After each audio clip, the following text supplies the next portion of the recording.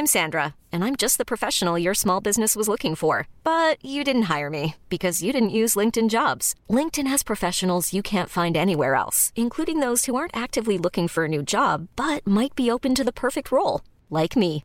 In a given month, over 70% of LinkedIn users don't visit other leading job sites. So if you're not looking on LinkedIn, you'll miss out on great candidates like Sandra. Start hiring professionals like a professional. Post your free job on linkedin.com/achieve today.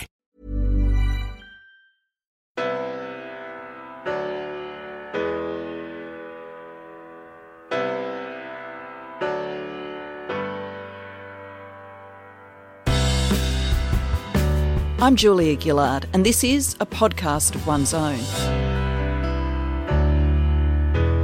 Wherever you are in the world, a big hello. My name's Julia Gillard, and I am chair of the Global Institute for Women's Leadership at King's College London. And I'm also very pleased we have a sister institute in Australia now at the Australian National University. Thank you for joining this webinar event. I am joined by a fantastic panel, and I'm going to ask each of them to speak in turn. But to set the context, in Australia, in the UK, in many parts of the world, there seems to be a new, renewed focus on gender-based violence. In the UK, women took to the streets in the aftermath of the murder of Sarah Everard. In Australia, our community debate and our national politics has been completely transfixed by a set of very distressing scandals in Australian Parliament House, initiated when a young woman of courage, Brittany Higgins, stepped forward and told the story about how she was raped in Australian Parliament House at the time she was serving as a ministerial staffer, and the person who attacked her was also a ministerial staffer. Around the world, in many ways, others too are sharing their stories of gender-based violence. We are having this webinar to explore questions around that, most particularly, what are the trends in gender-based violence against women? Are things getting better or are things getting worse? What do we now know about the best policy solutions, and are governments adopting those solutions? And then number three, and I think very importantly, are we in a cultural moment, a moment of cultural reckoning around gender-based violence? Sarah Everard was not the first woman to lose her life walking home, yet the reaction has been an outpouring in the UK. While there's never been a story before like that told by Brittany, Brittany is not the first young woman to be the subject of attack, even violent attack, whilst at work. And yet there has been a huge outpouring in Australia around that too. Is that telling us that we are in a moment where there is more mobilisation and more focus on change than there has been in the past? To explore those questions with me, I want to turn now to our esteemed panellists. I'm going to start with fellow Australian Elizabeth Broderick. Elizabeth was Australia's longest-serving Sex Discrimination Commissioner. She founded and convened the Champions of Change strategy, activating influential men to take action on gender equality.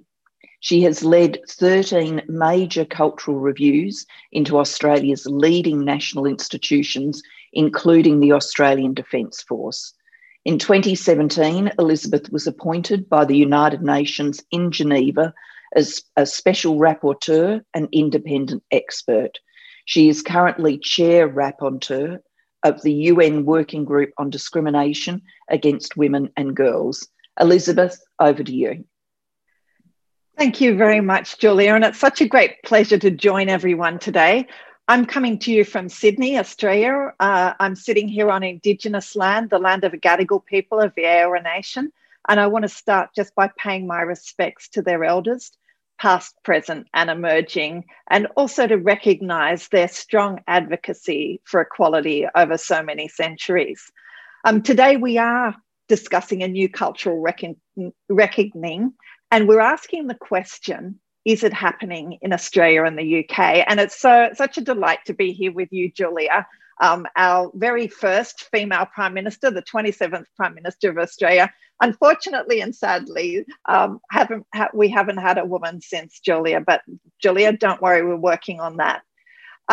Julia, you said on International Women's Day this year, you said, I think feminism comes in waves and I can really feel another major wave is gathering. It's gathering from activism in our own country and around the world. And I have to say, I couldn't agree more. But let me explain.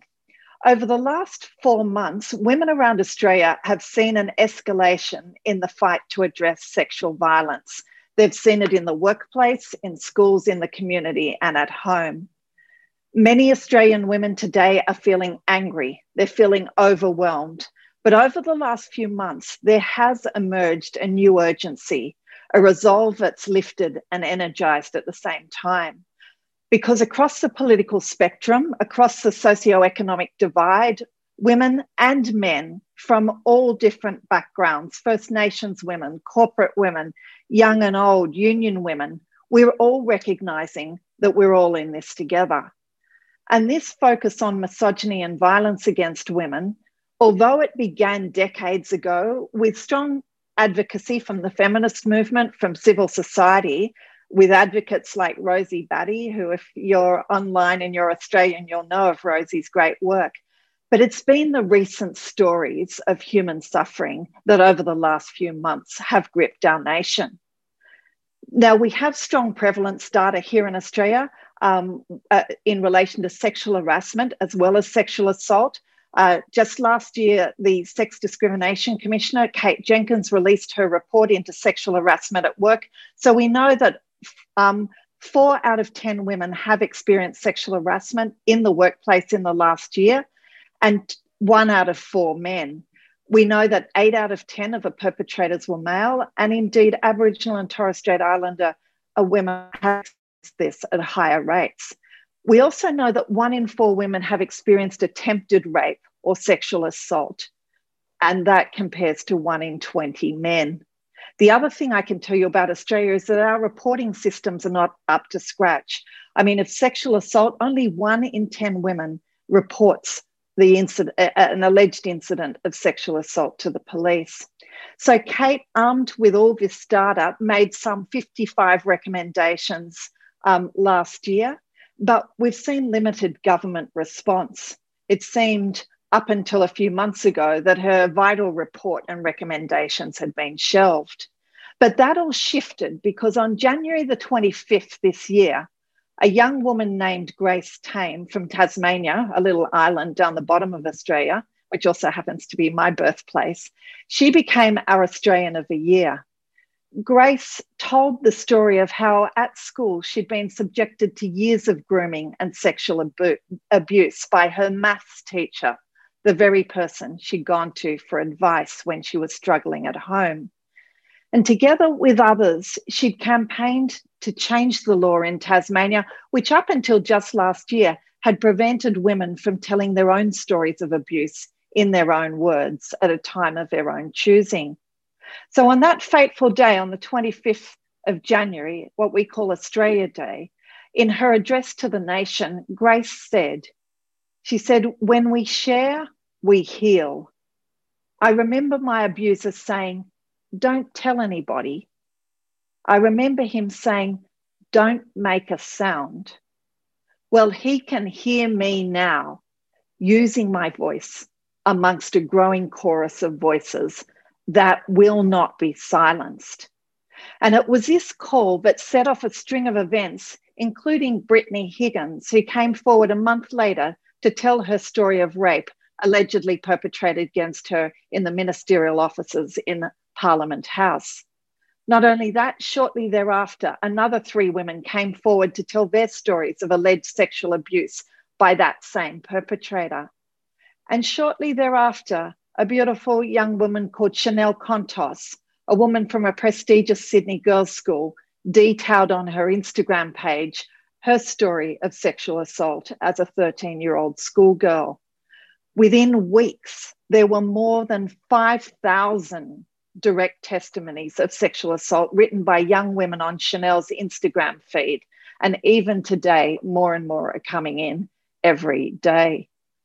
These stories have ignited a movement which has seen several members of the Australian Parliament, including the Attorney General, accused of sexual assault, rape, and workplace harassment. This movement has rocked the most senior levels of business and politics. We've seen mass demonstrations held across Australia calling for legislative and systematic change. So what do all these truth tellers have in common? Are they part of a new movement, a new cultural reckoning? Well, these truth tellers are all young women. What we're seeing in Australia today is part of a global movement of young women's activism, young women speaking truth to power, telling their stories and demanding change. So today, in the middle of a global pandemic, with inequality deepening in every region of the world, we stand also at a place of new opportunity, a place where we're witnessing new and creative forms of civic participation and action. And as I've described, much of that activism is being led by young women and girls. So yes, I do believe we are in a moment of cultural reckoning, and I also believe it can't come fast enough. Thank you. Thank you very much, Elizabeth, and thank you for sharing so powerfully the words and attitudes of the Australian truth tellers. I'm sure that many Australians have resonated with those words, but for people watching in the UK, some of that material would be very new to them, so it's important that it's shared, vital that it's shared. I want to turn now to Farah Nazir. Farah is CEO of the Women's Aid Federation of England. She's been a charity executive with over 20 years of director-level experience. She's worked on women's rights and gender issues for most of her career. She's committed to feminist principles of leadership, and she's put those into action as a local authority councillor for almost a decade, working on local service provision, health, environment, and accountability. Farah previously worked for Bond, the UK membership organisation for NGOs working on international issues. Farah, over to you. Thank you very much for joining us. Thank you, Julia, and colleagues. I'm delighted to be here. This session couldn't come at a more critical moment to examine our responses to violence against women and how we can drive change. I completely endorse and agree with everything that Elizabeth had said. So perhaps to start at that point of sort of critical interest and moment, the recent death of Sarah Everard has sparked national outrage and an outpouring of grief and a conversation about the pervasiveness of male violence in our society here in the UK. From women experiencing coercive control in their relationships to girls being sexually harassed at school, as we've seen via Everyone's Invited, which seems to be something quite parallel to the Instagram piece that Elizabeth described. Hundreds of thousands of women are marking their experiences as young girls through that mechanism, to their experiences of sexual harassment on the street. We know the experiences of rape, forced marriage, so-called honour-based abuse. These crimes very much driven by men's power and control over women. What was particularly, I think, disturbing for many of us when reading and understanding the context around Sarah Everard's death was the further form of deep discrimination that became undeniable with the absence, or if you like, underreporting of other women who'd had their lives taken. Nicole Smallman, Bieber Henry, Joy Morgan, Gillian Grant, Natasha Wilde, and others. Many of these women's names didn't make the headlines, almost certainly because of the discrimination they face on the basis of race, ethnicity, disability, and other forms of inequality. And I think that really just brings home the additional discrimination and hardship for women who are intersectional when it comes to being heard and seeking justice. And at Women's Aid, we were deeply concerned about the UK government's immediate response to these murders. You know, a fund was proposed to increase street lighting and CCTV. This fund does nothing to tackle the deep-seated attitudes that drive these forms of violence and abuse, nor do they support women to seek redress. And frankly, it's an insult to women experiencing violence and abuse. What was additionally quite telling about it was that this was the government's response. This is the way that they thought that violence could be addressed. So to your first answer, to your first question, Julia, I think whether our policies are working or not is probably a no in terms of what our starting place seems to be. I want to take a moment to focus specifically on domestic abuse and a bit about Women's Aid. Women's Aid Federation of England, for those of you who are not aware of us, we are a national charity operating across England, and we focus specifically on ending domestic abuse for women and children. And we define domestic abuse as an incident or pattern of incidents of controlling, coercive, threatening, degrading, violent behaviour, including sexual violence, the majority of cases by a partner or ex-partner, but also by a family member or carer. It's very common. In the vast majority of cases, it's experienced by women and perpetrated by men. Domestic abuse is the most prevalent form of violence against women in the UK, and the scale is staggering. We know that we know recorded figures are at 1.6 million women experiencing domestic abuse. It costs our society 66 billion every year. 1 in 5 women, 20% of all women, have experienced some type of sexual assault since the age of 16. And a recent survey here in the UK found that 97% of young women aged 18 to 24 have experienced sexual harassment. So an equally unfortunate picture to the one presented by Elizabeth for the UK. And we know, again, as per Australia, these recorded statistics are really only the tip of the iceberg. Women are still not able to feel that they can disclose domestic abuse or report sexual violence to the police or indeed other agencies. In fact, only 1 in 5 women will ever report to the police when it comes to domestic abuse. And I think in terms of cultural reckoning, to successfully prevent and end domestic abuse or indeed any form of violence against women, we do need to critically address the sexism, inequality and misogyny that's rife within our society. And we need to acknowledge that it is women that are most likely to be at risk of fatal, most harmful forms of violence perpetrated by men.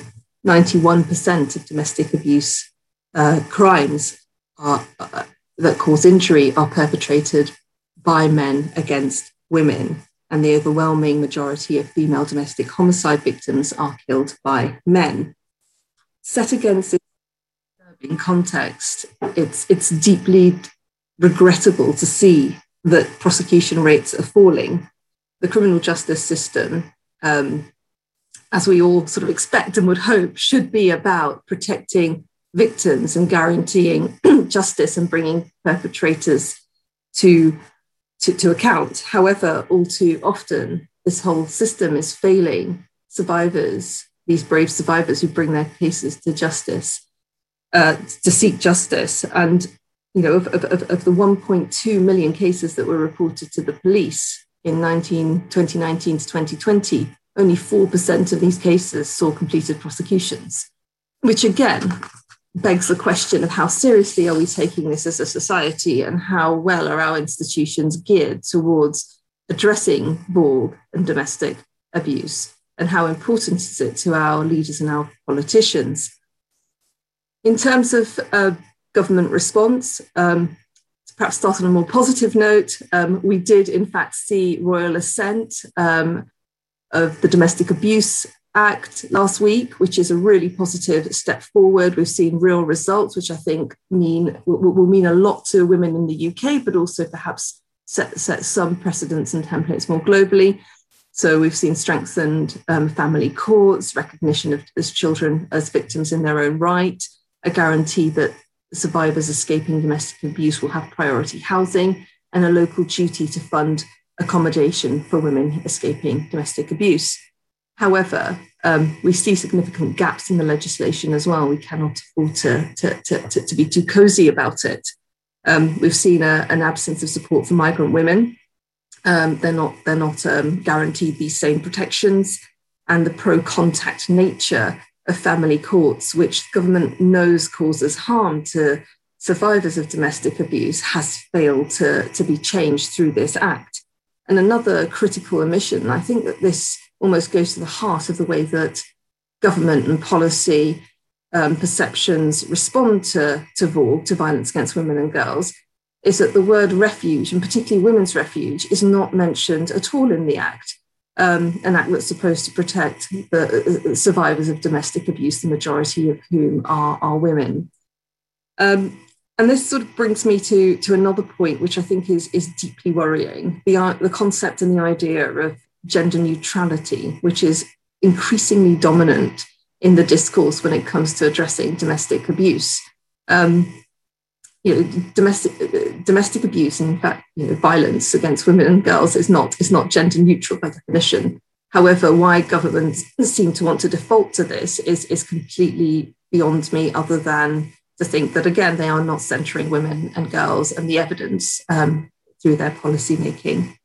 Certainly in the 9 weeks that I've been at Women's Aid, since I took up the role, I've seen leaders of local authorities openly mock murders of women on social media, feeling they can do so with impunity. I've seen the word women removed from local domestic abuse strategies. It's quite a revelation when you look into how policymakers, leaders, and funders think about women and ending VAWG. And I think to your question, the next question, Julia, that you pose us on, is there a moment of reckoning? I think my perspective is I certainly hope so. It certainly feels like a moment, but I think it will take our sector and women globally to really propel and drive forward this movement.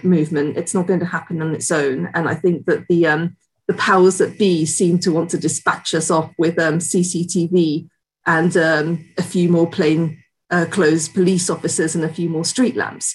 And we won't be tolerating that. But I think we need to unite as a movement and really propel and build on this crest to drive policy change and shift societal norms. Thank you. Thank you very much. Thank you for that contribution and that perspective. I'm going to turn now to our final panellist, to Liz Kelly. Liz is a professor of sexualised violence, and she's also director of the Child and Woman Abuse Studies Unit and holds the Roddick Chair on Violence Against Women. She's been active in the field of violence against women and children for 40 years. She is the author of Surviving Sexual Violence, which established the concept of a continuum of violence. And she's also the author of over 100 book chapters and journal articles. In 2000, Liz was awarded a CBE in the New Year's Honours List for services combating violence against women and children. Liz, over to you. Thank you, Julia.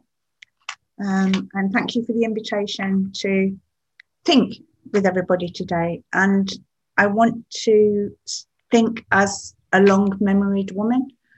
I think we've been in moments like this before a number of times. We've been rocked by revelations about high-profile men, or by research or events that have revealed the scale of violence against women and girls, either in general or in particular spaces. And I think only time will tell whether this heralds a real and sustained shift. And one of the things I want to remind us about, because I think we need to take responsibility for some of these things as well as wider organisations, is that we have this pattern of revelation, discovery, and then it's buried again. And we see it most clearly in relation to child sexual abuse, this process of discovery, burying, rediscovery, reburying. That has happened over 100 years about child sexual abuse. And sexual violence in particular, I think, has always been on the margins of policy and prevention. Governments and organisations have found it much easier to address domestic violence. It has had much more investment and also much more innovation in ways of responding. And I think there are a number of traps or missteps that I want us to think about together that we need to be aware of. And I think sometimes these are part of that process of discovery and burying. One of them is that you have to create something new. So with child sexual abuse, the fact that we recognised it in the family wasn't enough. So then we went to look at sexual abuse rings. Then we went to look at child abuse images. Then we went to look at sexual exploitation. And in each particular time, one form and or context was visible and the rest was invisible. I compare it to a clock face where there's a shadow over, and somehow we've got to find a way to hold everything in vision at the same time. There's a push to find new language, or to find language that draws attention to what it is we're trying to make visible. And I think misogyny and hate crime, arguably, are that. I don't think all violence against women and girls is motivated by hate.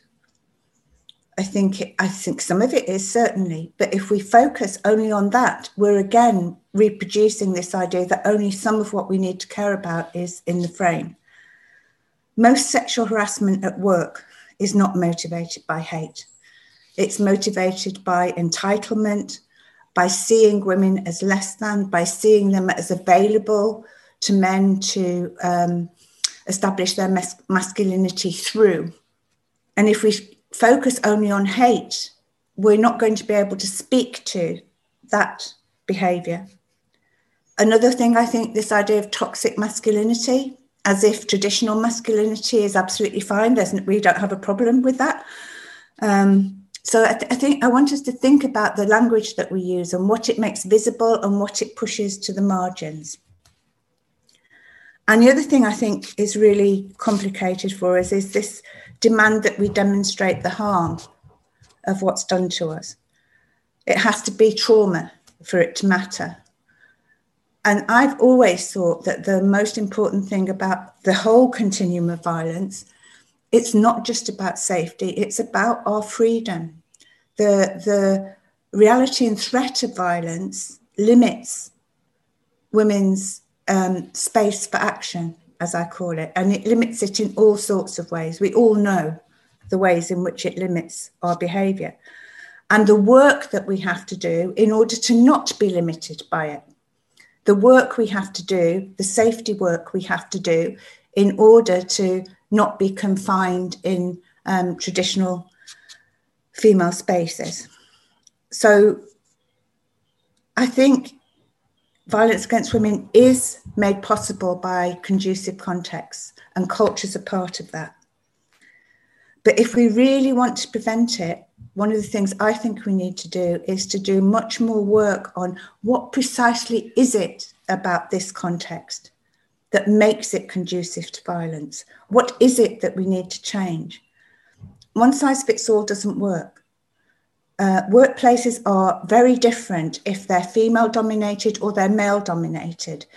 If it's a workplace where physical danger is part of what you have to engage with when you go to work, compared to being able to sit at a desk and work through your laptop. We need to think about each space, each context, and where are the lines of power here? What's normalized and how? How do intersectional issues play out in this space? And most importantly, where are the fault lines? Because those are the potentials for change. But we need to understand where the fault lines are, and we need to do this in a much more focused way, I think, than we have previously. I think we've thought we could, I too have thought, we just need to create the best prevention messages and the best prevention program. And actually, we need to do some much more foundational work, finding out what it is in each of these contexts that makes this possible and how we might change.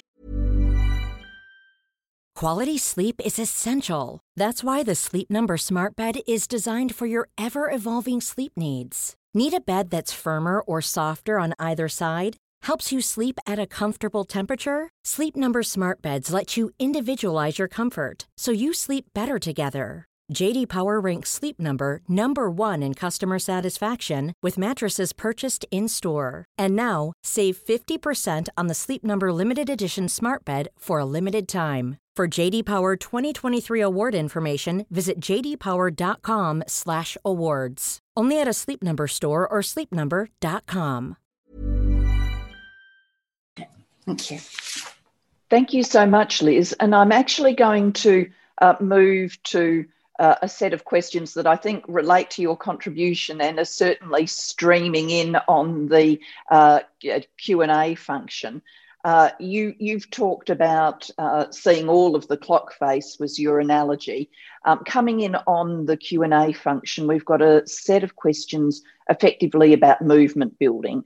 So there's an acceptance that there is a wave and there's new energy, but 2 specific questions about movement building. One, there's a question around how the energy of young women, women from more diverse backgrounds, which Liz talked about, how that can be joined with the older feminist movement. So people are talking about personal experiences as young women, going to feminist meetings and being the only young woman there, or potentially the only non-Anglo woman there. And they're asking how we can broaden the movement and bring this youth energy together with, I think Liz used the beautiful expression, feminists of long memories. I like that, how we can bring this together. And there's also a set of questions about the role of men in this movement for change. So I'm happy to take any contribution on those questions from any of our panellists who would like to have a go at those questions. Elizabeth, please. I'm happy just to make a couple of initial remarks.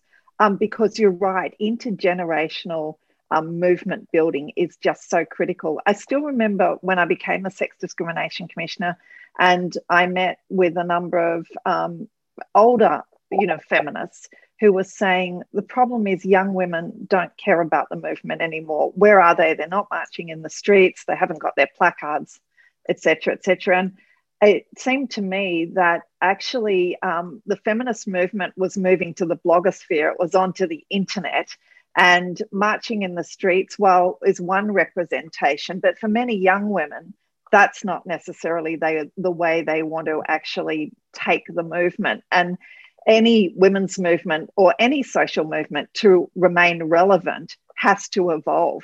And I think that's the beautiful thing that I'm seeing now. I'm seeing the evolution of a feminist movement. I was in Ethiopia, in Addis Ababa, for my work as a special rapporteur with a working group just before COVID hit. And I saw beautiful examples of young and older women coming together, but also because it was so unsafe to speak out in any given nation, because we're seeing the shrinking of civil society space. There's never been a more hostile environment for women's human rights defenders. What was happening was through the internet, women in one nation were advocating for change in another nation and vice versa. That was so that those women's activists would stay safe, but knowing that, they would do their part and the other nation would do theirs. So, they're bringing together workers' rights and women's reproductive rights. Aboriginal, Indigenous women coming together with, all different groups of women. I think the internet, the blogosphere, Instagram, Facebook, all those things are enabling this to happen. And, my refrain, particularly to women who are more used to marching in the streets and whatever, is that we need to get on board with this as well. Having said all that, Julia, I do recognise that having access to the internet there's a huge digital divide between men and women, and that's not possible in every country of the world. And also there's a huge economic divide. But I do think that cross-movement building, we're seeing it happen, and I think it's a really exciting part of what is otherwise a pretty dim situation. Thank you. Liz or Farah, would you like to buy in on this movement building question, or the role of men, or both? So somebody put a comment saying about women's groups in the UK not being as strong or vocal as elsewhere. I'm not sure I agree. I think we have seen this resurgence, and it possibly happened here earlier than it did in Australia. For me, this has been going on for 6 or 8 years, this refinding of rage. I think the first bit that brings you into the movement is rage. Rage either at how you have been treated, or how women who you are close to have been treated, or how women in general are being treated. That rage is a motivator.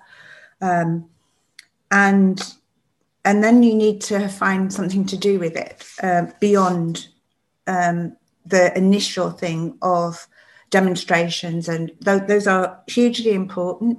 And but actually, if we're going to create change, we need to learn, as I did as a young woman, how to be strategic. I still go on demonstrations, but I also want to be able to achieve to feel like I've achieved something other than just be consumed by anger. In relation to men, I think it's so fascinating the way this question has come up so many times, as if men have no idea what they might do, what they could do, what they ought to do. I think there are a minority of men who've known that and have organised, and who write and think and act. And the thing that I most want men to do is to call out other men. They are in spaces often where there's no women, where the normative statements that enable this to carry on are made. And I've done quite a lot of work with men who are on domestic violence perpetrator programs. And the ones that I think you've really got it are the ones who actually say, actually, I stopped going to that pub, or I stopped going out with that group of men because actually they were perpetuating the thing that I wanted to change in myself. So that's what men need to do. They need to engage with each other and create a change so that masculinity does not have to be based on demeaning women. Thank you. Farah. Thank you. To the question on movement building, I think movement building will be critical to propelling forward the current trends and interests and awareness that we now have on Borg. I think movement building is hard. Movement building is difficult. People come together, but initiated by rage, as I think Liz has said. But I think it's change that propels them, but it's also commonality and sisterhood. And we often come to movements with a sort of broadly common goal or ideal, but very quickly we can be dragged into our differences, be that differences of engagement or approach, marching versus social, or perhaps history. So do younger feminists have the lexicon and the history of long-memoried feminists? And do long-memoried feminists understand sort of the norms and preferences of younger feminists, or younger women who might not yet describe themselves as feminists, but are really angry and want to do something? So I think there's got to be a more sisterly approach to allowing a range of perspectives and a range of differences. Recognizing the goal for change is really out there and not within the sisterhood. And I think we have to do more as organisers, as individuals in positions where we can convene, to support those spaces. And I'd call on anyone listening who is in one of those positions. I mean, we all are on the panel, but there will be others who are in the audience today, to really create those spaces for flexibility and really have our eye focused on the ultimate goal, which is about cultural shift and moving norms, and to be strategic. I mean, I was really inspired by Elizabeth, but I'm also very cynical about moments, because I think moments, they come and they go. And certainly in the UK context, we've got, like many other contexts, we've got the COVID recovery, we've got potential economic decline, we've got Brexit here in the UK. These things could overtake very easily this moment. So it's very much up to us to really take command of this and drive it forward, but do so as inclusively as possible. We don't want to lose women on the way. And I think it is about thinking strategically. What can you achieve? What can we achieve this year? What can we achieve next year? What can we come together on? And allowing for those sort of differences. Thank you very much. We've had this series of questions at the sort of big movement building end, but we've also got a fantastic question which raises issues from the individual end. So I'm going to read it. My question is, in these types of forums, listening to amazing, strong and powerful women, it is refreshing. When speaking in my own personal circles, work and social, I feel completely different. You can make comments on assault, harassment and gender bias that has happened to you personally, and still I find the general consensus is ideas giving the man the benefit of the doubt. Comments like, how horrible would it be if she was lying? What if she just wants a payout? And the problem is women doubting women. Men are just worried about getting falsely accused. How are we supposed to ever achieve safety and equality when this rhetoric is still being said? How are you supposed to speak for women in situations of abuse when they aren't given the same understandings as men? Would anybody like to respond to that? I mean, we can talk in the lofty heights of policy development, legislation and this and that, but it's in those everyday conversations, and that's where change happens. It's in those micro moments. And yeah, we've all met the guy who says, oh, well, wait a tick, how do we know that's true? How do we know she's speaking the truth? I have a whole range of kind of quick one-off responses to that one. It is, okay, so let me think. I see a woman telling me that she's been sexually assaulted, abused. I'm asking myself in that moment, is she more likely to be part of the 2% who bring vexatious complaints or the 98% who are telling the truth? So the quick rejoinder, I think, has some place in those things. But the fact is, we have to engage with people who have, the whole range of views, essentially. And what I've found, I suppose, in the work that I've done is I try to meet people where they're at. So I try to establish some kind of common ground. There's pretty much, without exception, I can agree with one small thing of what you've said, even though I might be violently opposed to your ideas. I'm sure I can find something to agree with you on, and then we can start to take it up from there. And if I can just give one example, Julia, I mean, even in I'm a part of a small working group. We constitute 5 special rapporteurs. We're drawn from every region of the world, and we come with really different perspectives and backgrounds. We're pretty much representative of feminist movement across the world. And there'll be some who actually are very pro reproductive rights and others who aren't. And we have to traverse this ground and find some common ground. So what we've found after just headbutting for quite a period of time is if we can step back from people's individual views and try and understand what are the influences that help that individual to form that view. So what are the influences that shape that individual to hold that view that this woman's likely lying? And when we did that on abortion, what we found was that one of our members, at a very young age, at age 10, her parents had been taken away to a re-education camp. She was there bringing up her, 8-year-old sister, a 5-year-old brother. She had no support, and the people who would take her in were the Pentecostal church. So she grew up in the Pentecostal church, and as a result of that, she holds particular views about women's reproductive rights. Now, once we could go to that place, we could start to map out some common ground and then work out what it is that we could agree on. So what I try to do now is just see if I can find any common ground with that person and then kind of work out from there.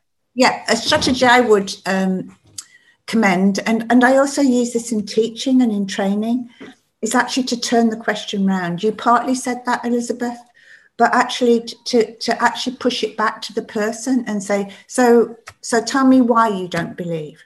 What is it about this account that is not believable? To actually make them articulate rather than you have to be the one to prove. And I do find American philosopher Kate Mann's notion of himpathy very interesting, and to just introduce that in those conversations. Why do we always? Why is it so easy to go to himpathy, to go to empathy with the man in this situation, and it's so hard to have sympathy for the woman?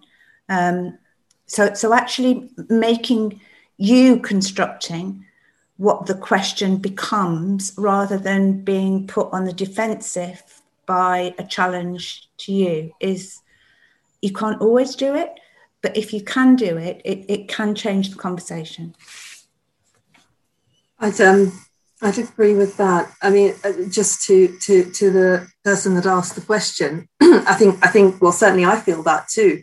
It's much easier to have the conversation in this space than it is to have the conversation in a social space, or well, not for me in case of work, but certainly in a social space, or even indeed in a political space, because these are the arguments, these micro arguments, these everyday moments are what you're sort of battling every day. I mean, this is exactly the battleground.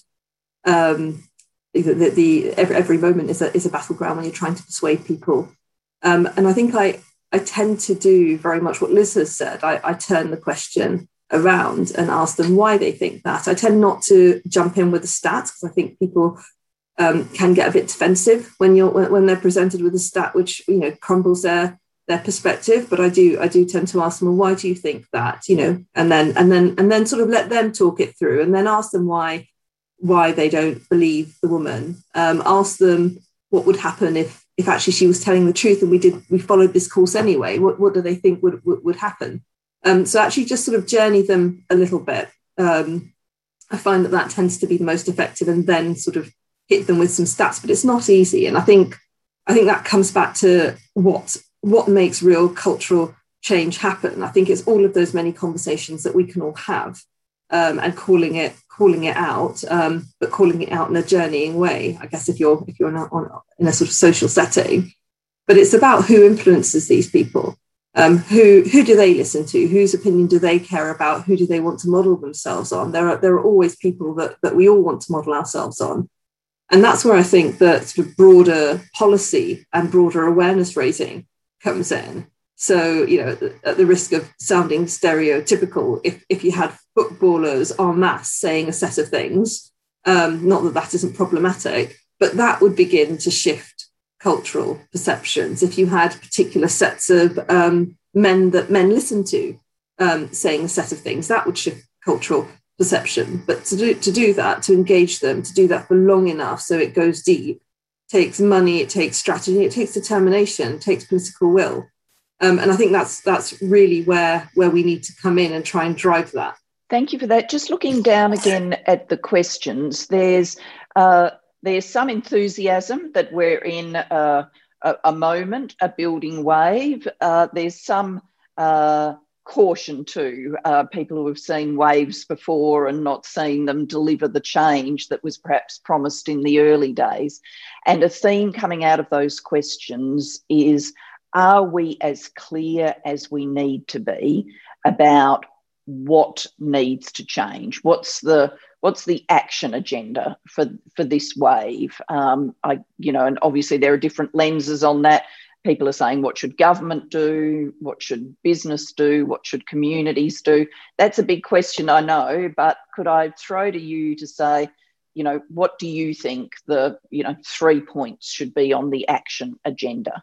I think it's got to be a sort of societal root and branch approach, because VORG and lack of accountability permeates every aspect of our society. So I guess from my perspective, there's got to be a huge awareness raising and countering of cultural norms, and that I feel can only really be initiated by government with the buy-in of corporates and businesses. And we have seen big campaigns that change societal norms before and make things that are currently sort of broadly acceptable unacceptable. And it doesn't matter. It doesn't mean they won't happen, but it makes it less acceptable that they do happen. But that takes a lot of political will.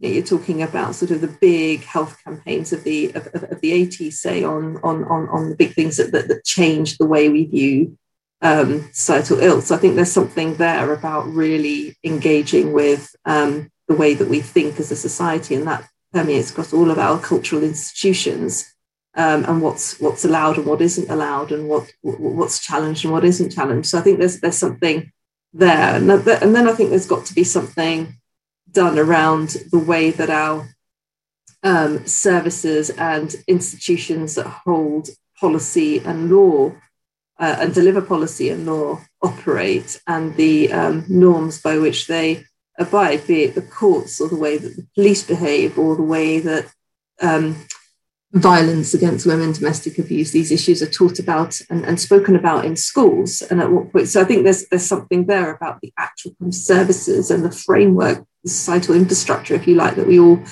engage with. And I think the third is about movement building piece that we talked about earlier. Unless we can come together as a movement to try and propel these other two pieces, I don't think that it'll happen by itself. I don't think it's strong enough. I don't think this peak is anywhere near as high as it needs to be without us sort of tipping it over the edge. So I think that in inverse order, if you like, these are the things that I feel very strongly need to happen, and they're long-term goals. But I think change does propel movement, so we need to begin to see things shift. But we're very much at the centre of that. Elizabeth. If I agree with all the things that Farah said there, if I can just extrapolate on one of them, and it's an area where Australia's had quite a strong focus, and that is the role of the private sector in stopping domestic and family violence, particularly but violence against women. So recognising that domestic and family violence is not a private matter. So no harm at home, no harm at work. They're part of a single continuum.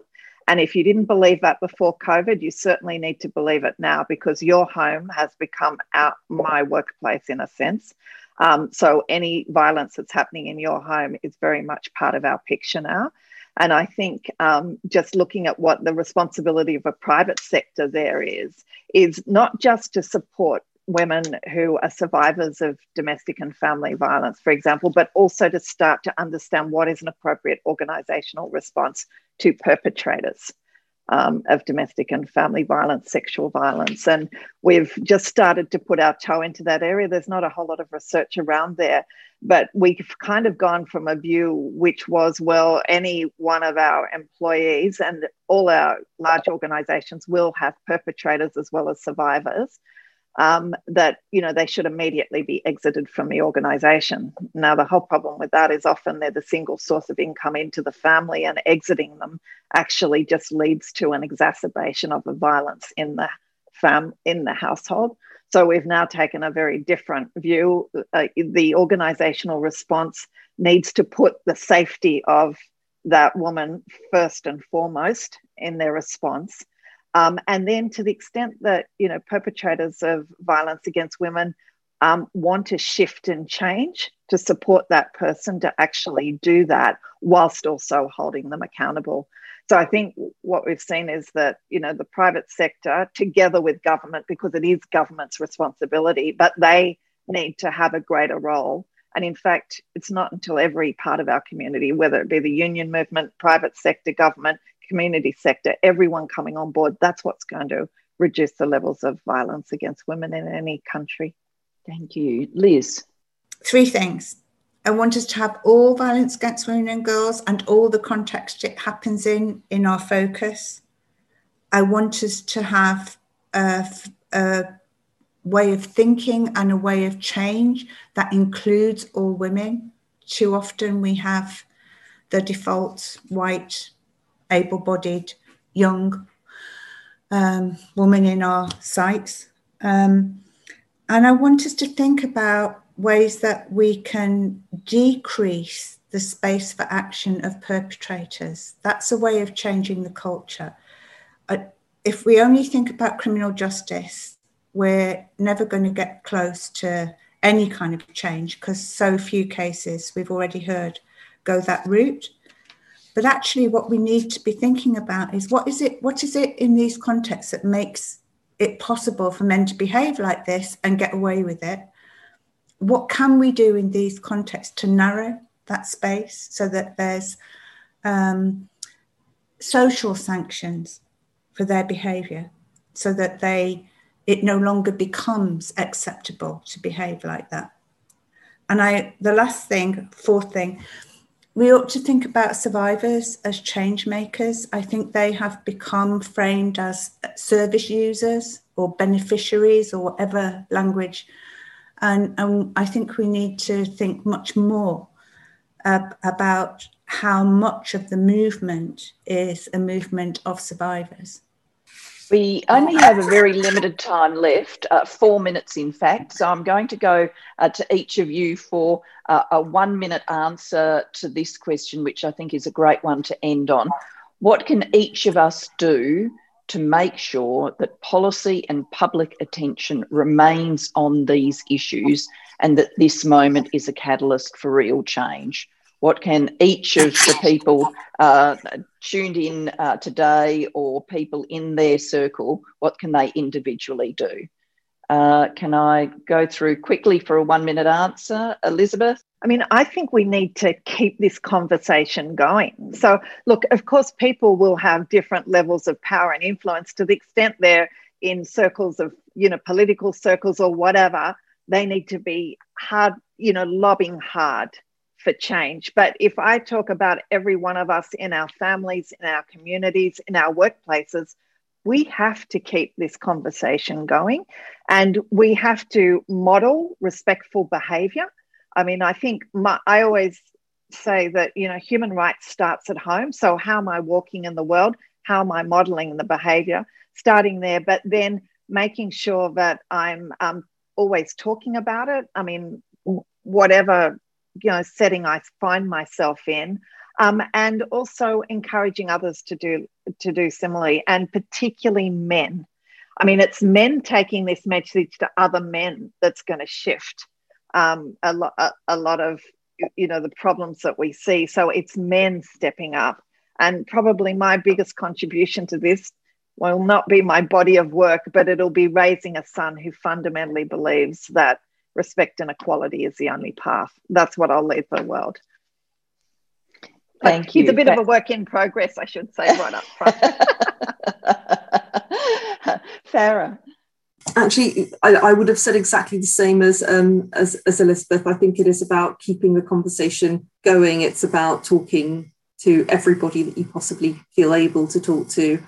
There are lots of organisations out there who are running petitions, campaigns, and they are different. Some of them are very, very enraged. Others are more civil, if you like, for want of a better description. Choose your organisation and get involved. The more women that continue to be part of the conversation, the harder it is for that conversation to be allowed to wither away. And much like Elizabeth, absolutely, raise your sons to think about this and raise your daughters to think about it. Certainly my son is now a champion and an advocate. So, and is trying to engage with other men at his age. He's 21. So I think it's very much a case of passing on these messages.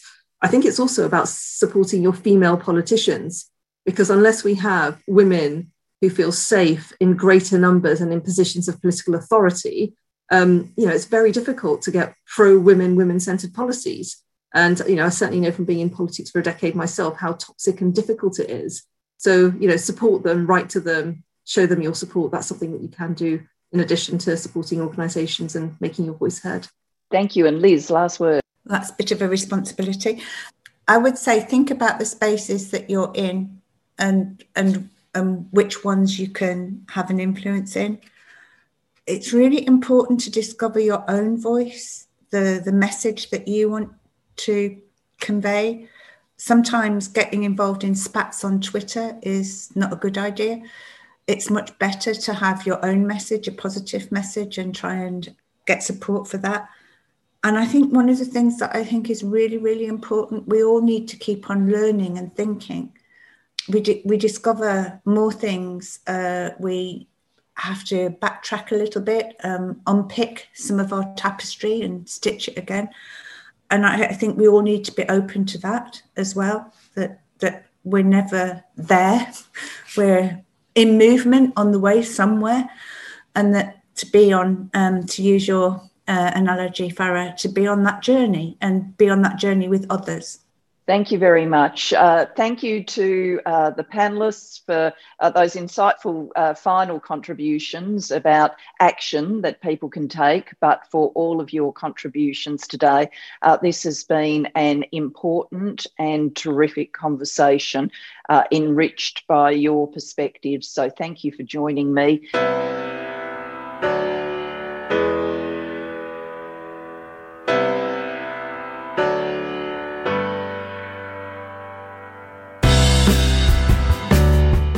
Podcast of One's Own is a production of the Global Institute for Women's Leadership at King's College London. The Institute works towards a world in which women of all backgrounds have fair and equal access to leadership. If you liked what you've been listening to, please tell your friends. We'd love it if you could also rate and review us with your preferred podcast provider to ensure more people can find out about us. If you have feedback or ideas of who you'd like to hear on the show, please email us at giwl@kcl.ac.uk.